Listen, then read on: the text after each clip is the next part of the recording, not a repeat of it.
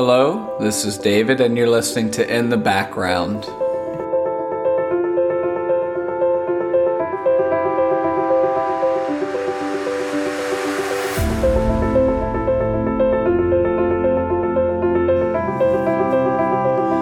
Hello to anyone listening. Thanks for tuning in for another episode of In the Background, as I like to sit in the back seat of the church. I do have some news, I guess, if you follow regarding my life. My wife and I have realized that we are pregnant with our first child and or children. Could be twins. We're not sure yet. It's still a little bit early, but we're due up for an ultrasound pretty soon. So it's exciting. And at the same time, honestly, it's a little fearful because it is our first. And I do have a small business. My wife works as well. So we've always had two incomes. So it's a stretching, good thing for us. Obviously, we need to be wise in budgeting and all this other stuff. But anyway, so what I wanted to share about today was something that is kind of tied into us being pregnant. For those of you who do not know, my wife and I, we've been married for about almost 7 years or a little over 7 years. And in the past 6 years, we have not been able to fall pregnant. But if you listen to a podcast, a couple podcasts ago, there was a guy in Honduras. I had 3 different occasions where the Lord spoke to me and did tell me that He was ready to give us a gift and for us to bear children. And here, lo and behold, it's the Lord is faithful to the words that He gave people when they shared with me. But I wanna say something about the past 6 years of our marriage. For me personally, there have been times where it has been hard, and there have been times where it has been easy, and you realize the blessing that you have. I won't say a blessing, but it's just the simplicity, maybe I'll say, of not having children and having 2 incomes and being able to do is what the Lord is asking of me. It's not as much of a cross to bear to take off work and go do this because, like I said, my wife and I both work. But during that time, there have been times of jealousy and or, I guess, an unrest, I'll say, in wanting children and wanting to fall pregnant, and we weren't sure if we never got checked. We never felt led for someone to come and tell us we couldn't have children. So, and, obviously when I went to Honduras, about a month or so ago, with our pastor who invited me along with him, I had a couple different churches, different people, did not even speak English, didn't know who I was, came up and prophesied to me. They had a word from the Lord for me. The one guy said, he grabbed my hand and he said, "The Lord is ready to give you a gift and to put a gift in your hand." And he closed my hand. I was very touched. And then another time, there was a worship leader and his wife came over to me and he said that it was so strongly on his heart to pray for me and my wife to bear children, and that they had a similar road. So he prayed for me for like 5 or 6 minutes, and it was just, I wept. I felt such a witness in my Holy Spirit to what he was sharing. And now here we find ourselves pregnant. But during the past couple years, sometimes we could look at things happening and different people around us, and you can find yourself a little bit unresting. I know a lot of people who spent a lot of money working on getting pregnant, going to this and doing that. And my wife and I, it's been our conviction that we've always felt like the Lord would give us what he wants to give us in his time. And sometimes that's hard because I'm 36 years old. I'm not getting any younger. I'm only getting older, obviously, as we all are. And you look at life and you realize that, oh, like I don't want to miss out on this. I want this. I want that. The Lord told me this and the Lord put this on my heart. So many people have told me I would be a good father and this and that. All of our wants, all of our desires have to be put at one place, at the foot of the cross. They have to be put in our hand and given to the Lord as an offering. I say, Lord, this is my heart's desire. It's my heart's desire to be a father. It's my heart's desire for my wife to bear children and have a little family unit. But Lord, even in that, which isn't wrong to want that, that still is in your hands, Lord. And if you will, for me, for this to be a part of my life, Lord, it will happen in your time. I'm not going to force you. I'm not going to, you can't twist the Lord's arm. Well, I'm not going to serve you, Lord, until you do this for me. My wife and I, we continue to serve the Lord in church, do what he asks us to do, and you wait. And in that waiting, there's such a working of the Lord that happens in your life. It doesn't mean there was, I remember 2 or 3 times specifically, I was just super jealous. And I was like, man, I'm just ticked off this family as a kid. That guy, they don't even know what the heck they're doing. And they're just jumping into the American dream and this and that.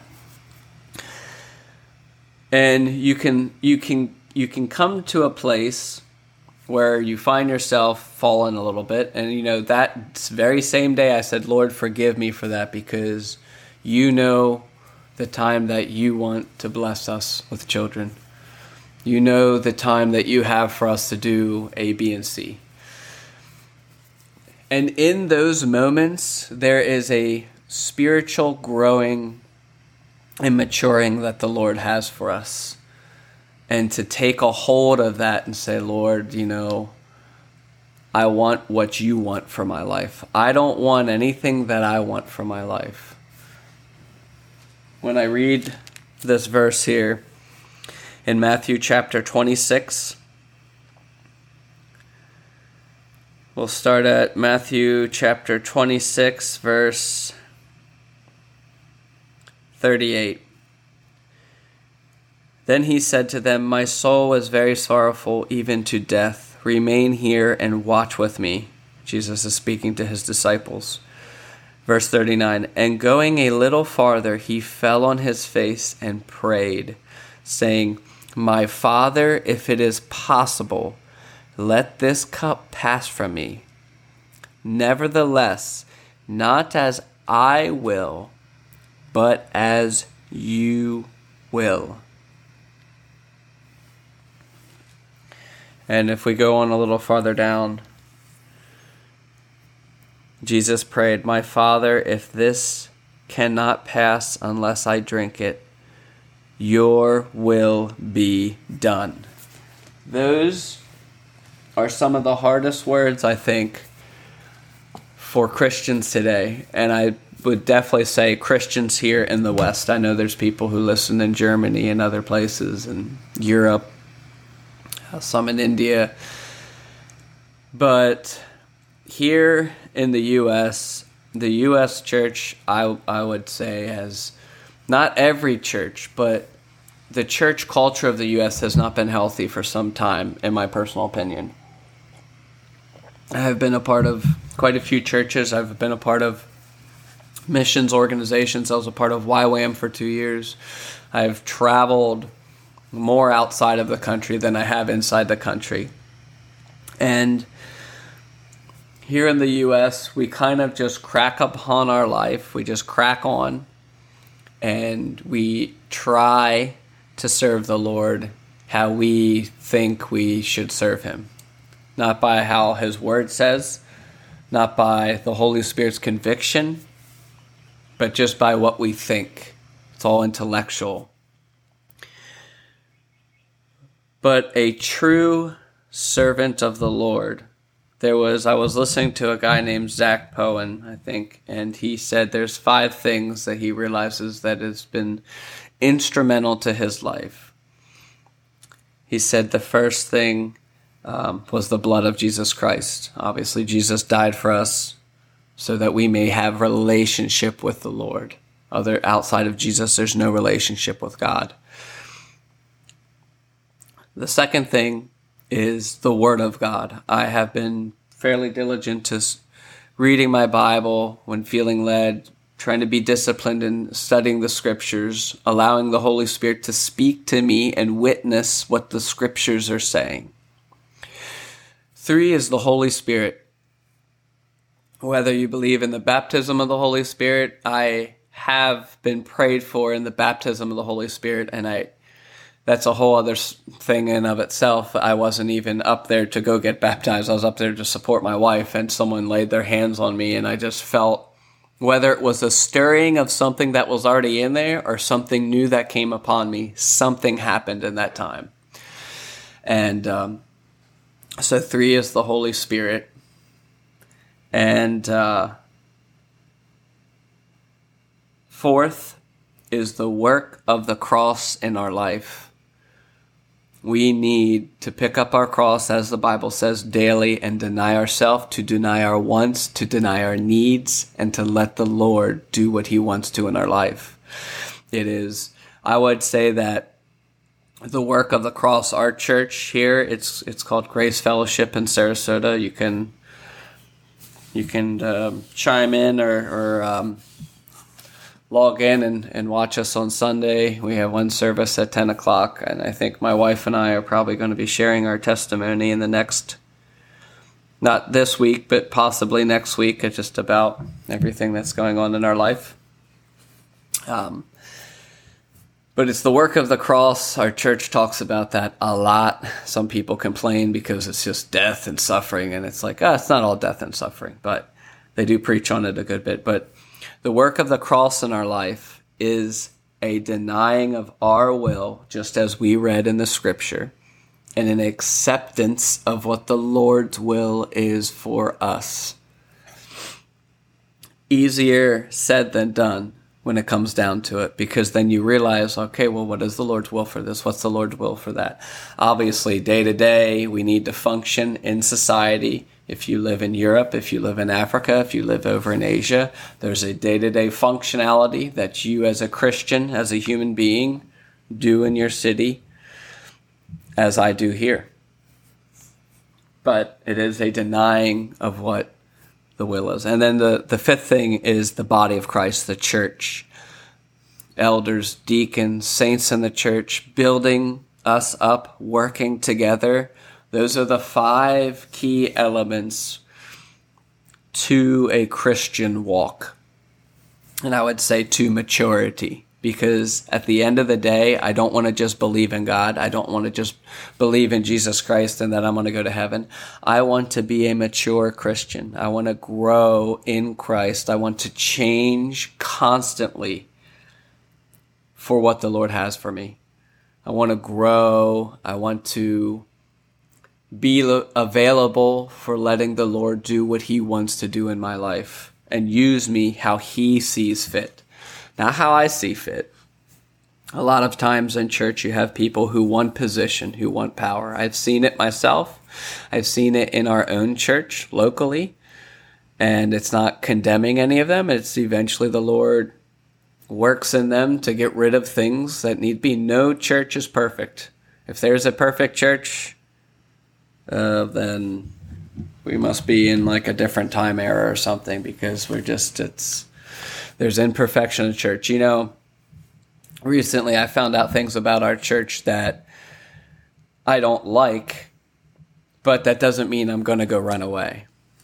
There are good people here. There are other people I think that maybe could abuse things a little bit, are a little bit emotional, maybe a little bit controlling, but the Lord will take care of that.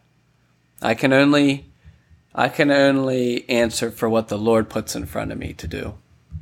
I'm not meant to go, and if I'm meant to rebuke or go whatever, share with someone, then obviously that's something different. But in that, So all that being said,